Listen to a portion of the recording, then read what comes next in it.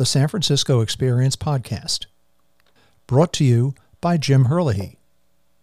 Independent commentary from a Silicon Valley, California perspective for a global audience, featuring newsmakers, thought leaders, and authors. Season 20, Episode 18. Everyday War, talking with author Greta Uehling. What goes through the minds of non-combatant civilians in the midst of a war? Modern technology brought warfare into the daily lives of civilians, and that continues today in the Ukraine. The images of bombed-out apartment buildings and factories in Ukrainian cities appear on our TV screens every night. But by the same token, we also see heroic acts of civilian non-combatants helping Ukrainian soldiers in so many different ways. Our guest today is Greta Uehling, who teaches at the University of Michigan's Center for Russian, East European, and Eurasian Studies. She joins us from her office in Ann Arbor. Hi, Greta, and welcome to the show. Hi, it's great to be here. Greta, tell us about how you came to write Everyday War. Thanks. I worked in policy analysis for the UN Refugee Agency in Geneva, Switzerland, and then I worked for nonprofit organizations in Washington, D.C. that helped children that had been smuggled or trafficked into the United States.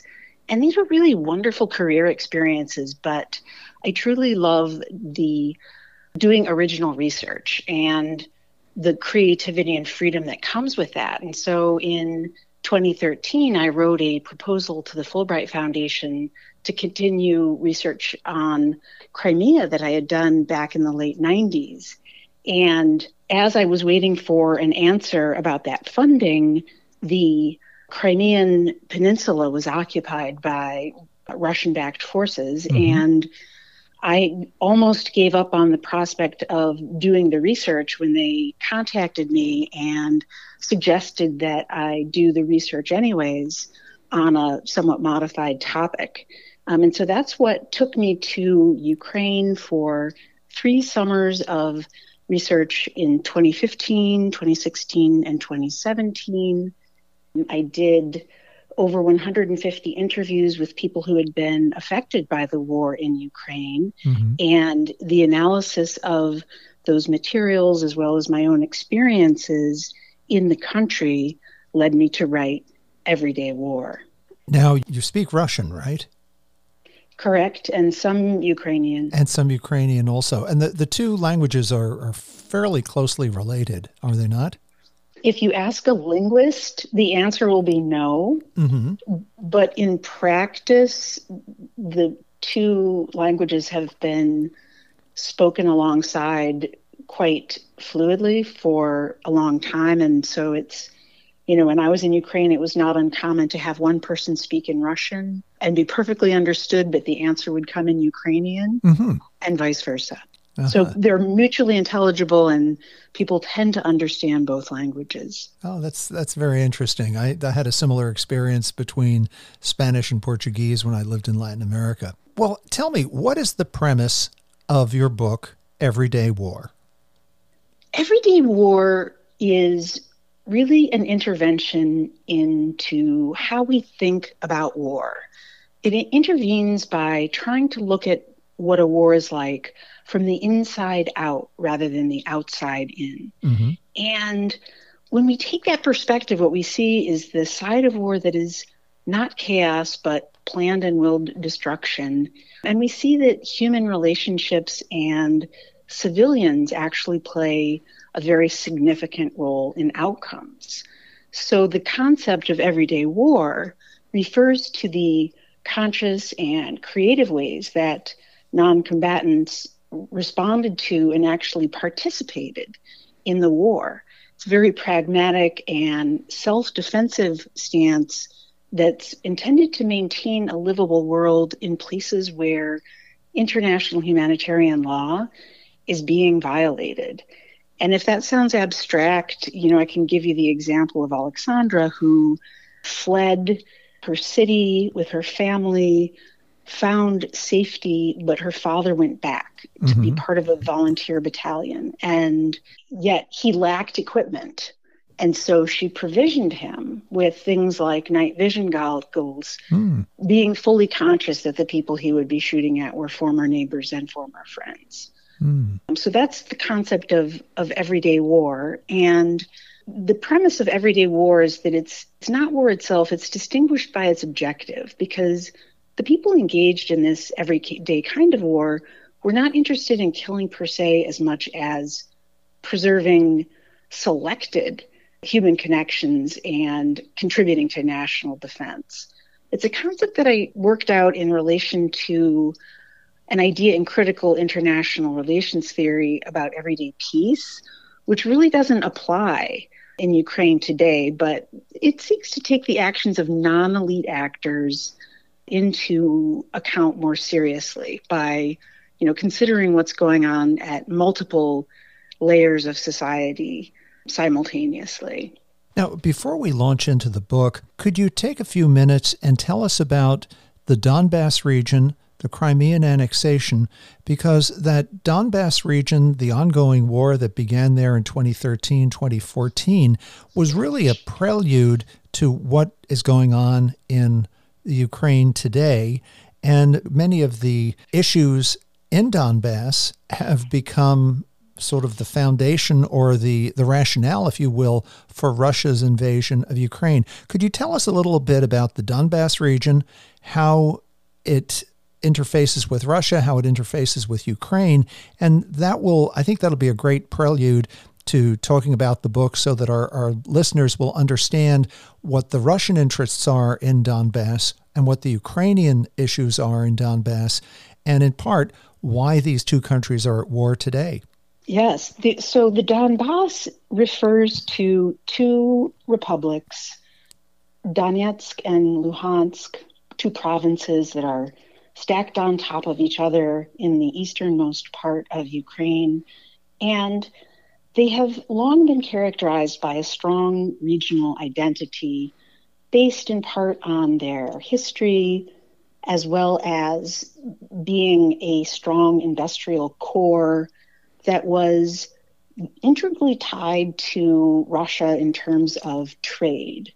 So mining, metallurgy were very large industries in that region. And it was also a predominantly Russian-speaking region. In 2013 and 2014, there was a revolution in Ukraine that was centered on this idea of the direction the country should be taking.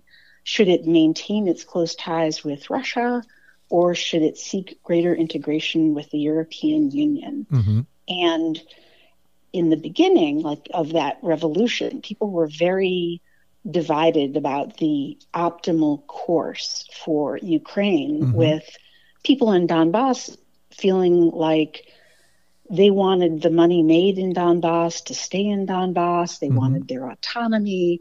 They wanted their language. There were, motions in Kiev to change the official language, and that didn't go over well in Donbass. It never happened, but it did inflame certain sentiments. And gradually in Donetsk and Luhansk, the people that were in favor of maintaining those close ties to Russia gained the upper hand. But we should say here that was with the initially covert and eventually overt intervention by Russia. They infiltrated local governance with their own cadres, sent mercenaries, fueled in funds for demonstrations, and that fomented what broke out into a military conflict in 2014. The occupation of Crimea, by contrast, which happened first, was bloodless, relatively seamless, and although it was widely criticized by both the Ukrainian government and the international community, there was never really any motions towards taking it back from Russia by force, right? We implemented some sanctions, but that was the extent of the repercussions for that occupation. And so I like to think about the war that's happening right now as really a continuation.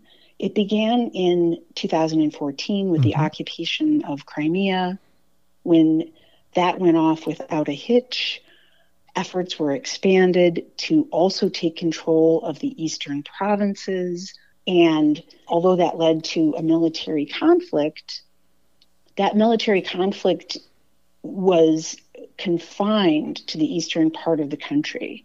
And then in 2020, we have the full-scale invasion that engulfs all of Ukraine in this existential battle for survival, which has somewhat paradoxically led Ukrainians to become more unified around their national idea, their national identity, and the importance of their territorial integrity as including both Donetsk, Luhansk, and Crimea. And so that is what they're fighting for today, is the return of territories that were lost beginning in 2014. Let's come back to your book.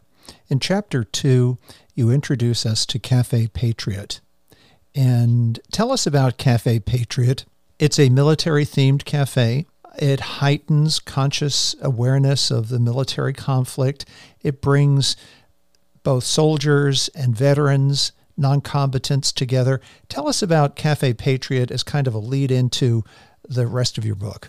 So Café Patriot was opened in the western part of the country by a few veterans of the fighting that had demobilized and sought to reintegrate themselves into civilian life.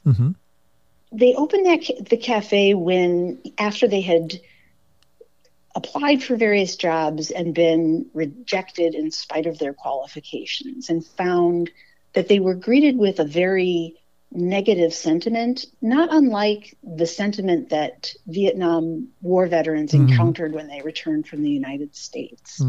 And so they opened this cafe with the twin purpose of providing other demobilized soldiers with a pathway to civilian life, relief from depression for those soldiers who might have been struggling emotionally to transition from military to civilian.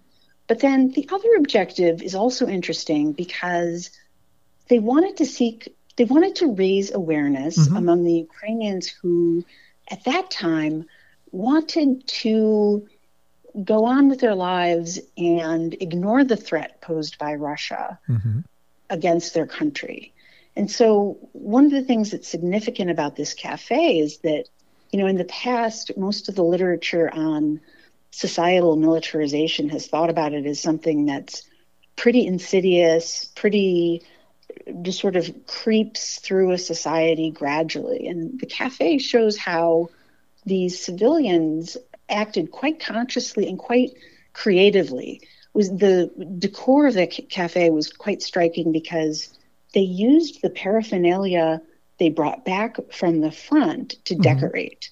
So in other words, I had to pick up a deactivated landmine to get to a napkin. There were bazookas hanging overhead. There were cases of bullet casings you could pocket as a souvenir.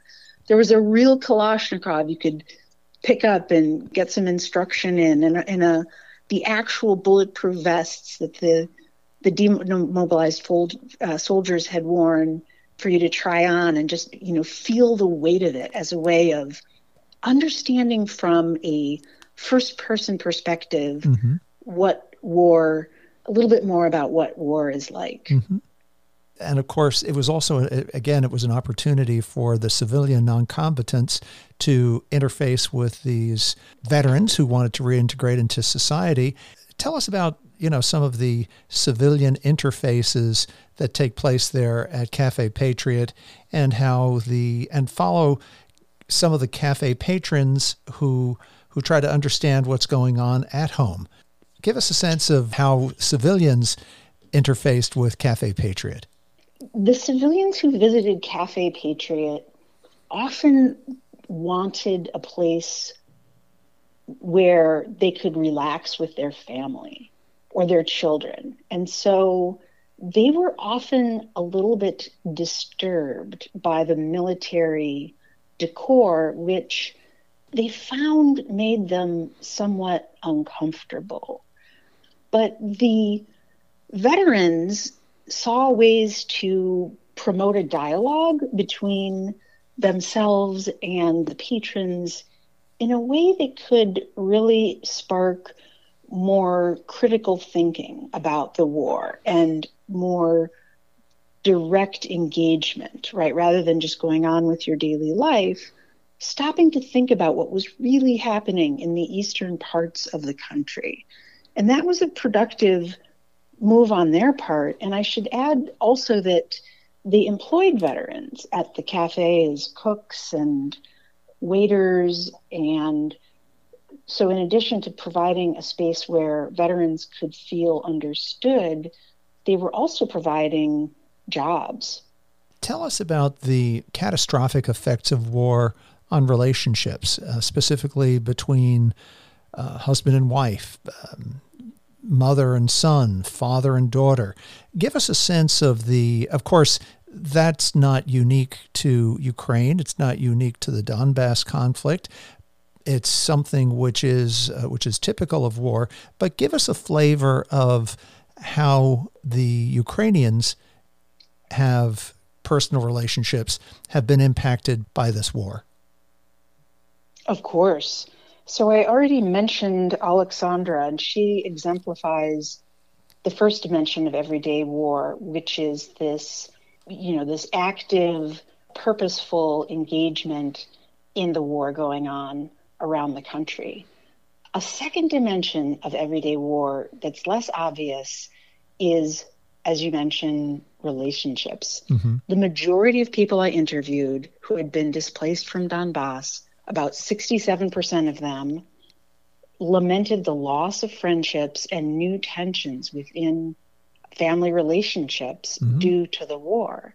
As one woman put it, people became like bombs because a single word could make someone, metaphorically at least, explode. In her experience, decades-long friendships unraveled quickly when people had opposing political views. And so the Russian invasion of Ukraine, obviously a military, humanitarian, and geopolitical crisis, has been accompanied by a relational crisis in which families and friendships have acquired their own fault lines. Relationships become microcosms of war, and this is significant for the foreseeable future because, of course, many Ukrainians have friends and family in Russia, and many Russians have friends and family in Ukraine. And in many cases, these relationships are have either broken down or are experiencing a hiatus. When the war first broke out last year, we're moving on a little bit from Donbass, but when the Russian invasion started in February of 2022, we saw tens of thousands, hundreds of thousands of women and children, Ukrainian women and children, being put on trains and driving to the border with Poland and seeking refuge in Western Europe, leaving their husbands or sons or fathers in the Ukraine to fight against the Russians.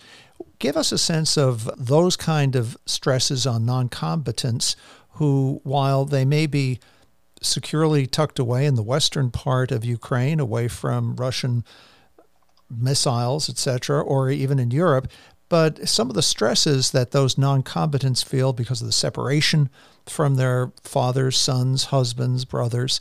Give us a sense of that stress and how people are dealing with that.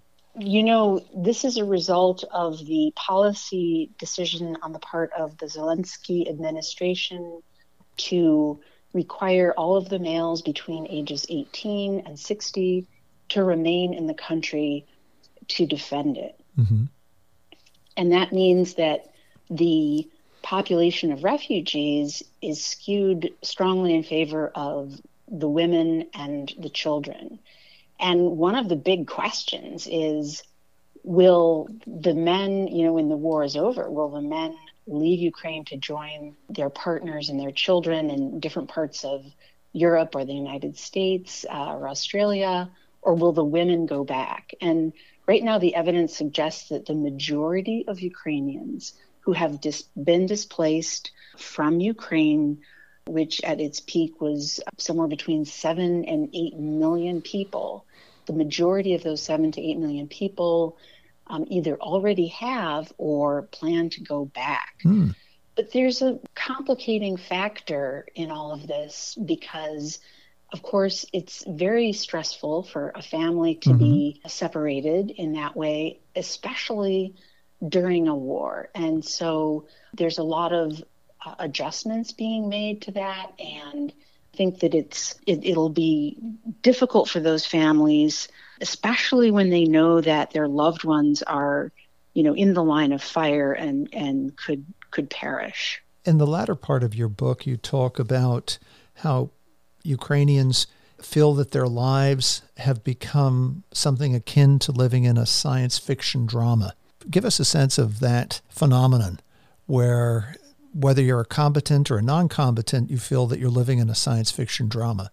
Thanks for asking about that. I wrote that chapter to capture the subjective experience of military violence in a way that encapsulated what people had said to me that was not really a story, right? They told me about their experiences of trauma and loss, not as linear stories with a beginning, a middle, and an end, but in terms of feelings, sensations, oftentimes their physical experience. And so what everyday sci-fi refers to is the sense that the landscape and the world had been so radically altered by the military aggression that it was almost like living in a science fiction drama, peopled by zombies and monsters and mutants.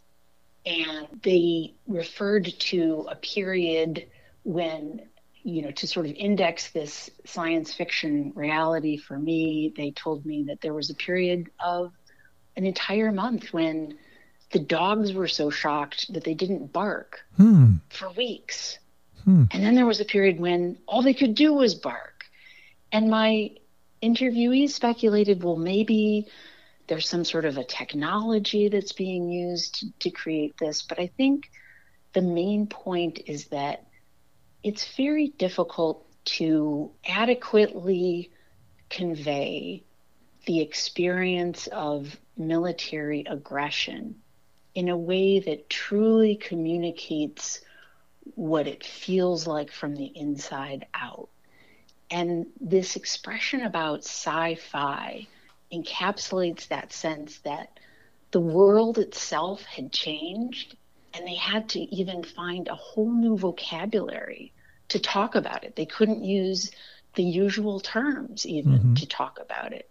So that was the sci-fi reality. And of course, what goes with it is, with this trauma, is a very practical form of Orientalism. If Orientalism is the construction of mythologies and stereotypes about other people that at least describes them as lesser humans, practical Orientalism is the way that manifests in social life and how it eventually becomes part of your daily life and your interactions with other people. In your book, you talk about, particularly in the Donbass, in the case of the Donbass confrontation and war, you talk about the fact that the Ukrainian military was not capable of retrieving many of their dead comrades, and that as a result, individual non-combatants would volunteer to become body collectors. And again, to your point about science fiction and a dystopian landscape, nothing could be more dystopian and science fiction and zombie-like than volunteers going out to collect bodies of dead soldiers. In your book, you entitled it Black Tulips. Could you tell us about that experience? I'm really glad that you asked about the black tulips, because one of the things that everyday war produces is these ethics of care. And in listening to stories of the war, I found a pattern in which a lot of decisions were based on safeguarding others or tending to their emotional well-being. And this is a perfect example of can be found in the black tulips. The black tulips were a group of volunteer body collectors, as you mentioned, and I came to know one quite well. His pseudonym in the book is Taurus. He came out of retirement to lead small groups of men along mined roads using tools they brought from home to excavate these shallow graves. And I wanted to know why. And what he told me was that he wanted to offer the bereaved peace of mind if he couldn't offer peace itself. So he was very concerned about the emotional well-being of the bereaved and sought to do what he could to give them some sense of closure. And also, of course, the dignity of the dead, because what we're talking about is people who have given their lives for their country. And, since time immemorial, it's practically a sacred task to respect those remains and provide them with a dignified burial. So in the beginning, they did this task because the Ukrainian military was not yet ready or strong enough to do it itself, and had to make very pragmatic decisions between providing helmets for the living or body bags for the dead. Today, this practice continues, and I was speaking with one of the black tulips over WhatsApp this morning. Their work continues today because of the sheer extent of the carnage, and the war crimes that are going on that require excavation for the purpose of documentation and the ICC proceedings eventually. When you talk about the ethics of care, particularly in a wartime situation, of course, this is a wonderful example, the volunteer body collectors.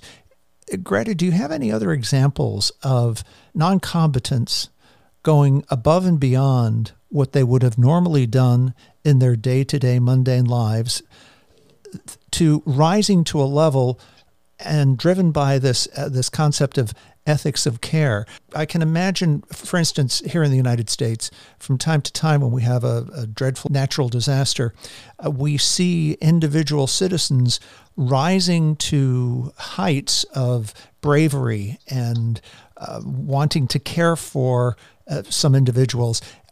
Are there, again, it's probably a human condition to do that. Any other examples of this ethics of care that you've seen since you're so intimately involved with the Ukraine, with Donbass, and of course now the war? Oh, that's such a good question, because there's so many examples. A lot of people requalified or redesigned their work lives around the war. And I think, a good example of that would be a woman who said, I asked myself, should I cook for the internally displaced people in the shelter or my family at home? And in Ukraine, people made really consequential choices and have been mobilizing levels of care that they say is unprecedented for them. Another example would be a school teacher who became a humanitarian, a stay-at-home mother who starts running food supplies to the front. Gosh, there's so many examples. And I think in recent news coverage, your listeners may have heard about the weaving of camouflage nets at the public library in Lviv, Ukraine, where, on your way home from work, you don't have to go straight home from work or school. You can put in some hours weaving camouflage nets that are tremendously helpful to the people who are fighting at the front. So impressive how the Ukrainians are rising to the occasion, driven by this ethics, this concept of ethics of care, which we see this in our own country when we're faced with crisis. Well, Greta, in the remaining few minutes of the podcast, what are your closing thoughts about your book, Everyday War? You know, since the book's publication in February 2023, I've been speaking to people pretty much all over the world who found some resonance with the book, from Mozambique to New Zealand and the former Yugoslavia, people who lived through the siege of Sarajevo. And so I've really come to the conclusion that the violations of humanitarian law that go on, not just in Ukraine, but other countries as well, suggest that everyday war is not limited to Ukraine. Anytime a residential area becomes the target of military aggression, as you mentioned, yes, civilians will be integral to the response to that, and they will respond in very conscious and creative ways to protect both themselves and one another. Greta, where can our listeners buy a copy of Everyday War? They can find a copy of Everyday War directly at the Cornell University Press website, simply by typing in my last name. They can also order it on Amazon.com or find it anywhere else books are sold. And the correct spelling of your last name is? Uehling. Thank you. With a name like Herlihy, I'm always very careful to make sure that that spelling has been a very important part of my life when it comes to pronouncing my last name. I'm sure for you also. Yes, and I developed a fun way for, when I'm on the phone. U is for unicorn, E is for elephant, H is for horse, L is for lion, and once I've named off those animals, they get it. I'm in a good mood, and the person I'm speaking to has lots of imagery, and they're in a good mood too. Hey, Greta, how can our listeners follow you? So I have a website, GretaUehling.com.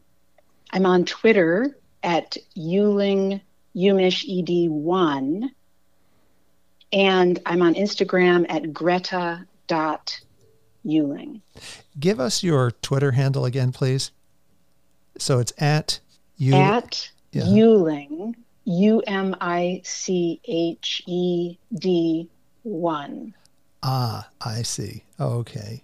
Yeah, so it's my last name. Yes. And then UMich for University of Michigan. Yes. And then the letters ED for education, but there's no U before the one. Ah, okay. ED1. Very good. Well, Greta, once again, thank you so much for joining us today to talk about your book, Everyday War.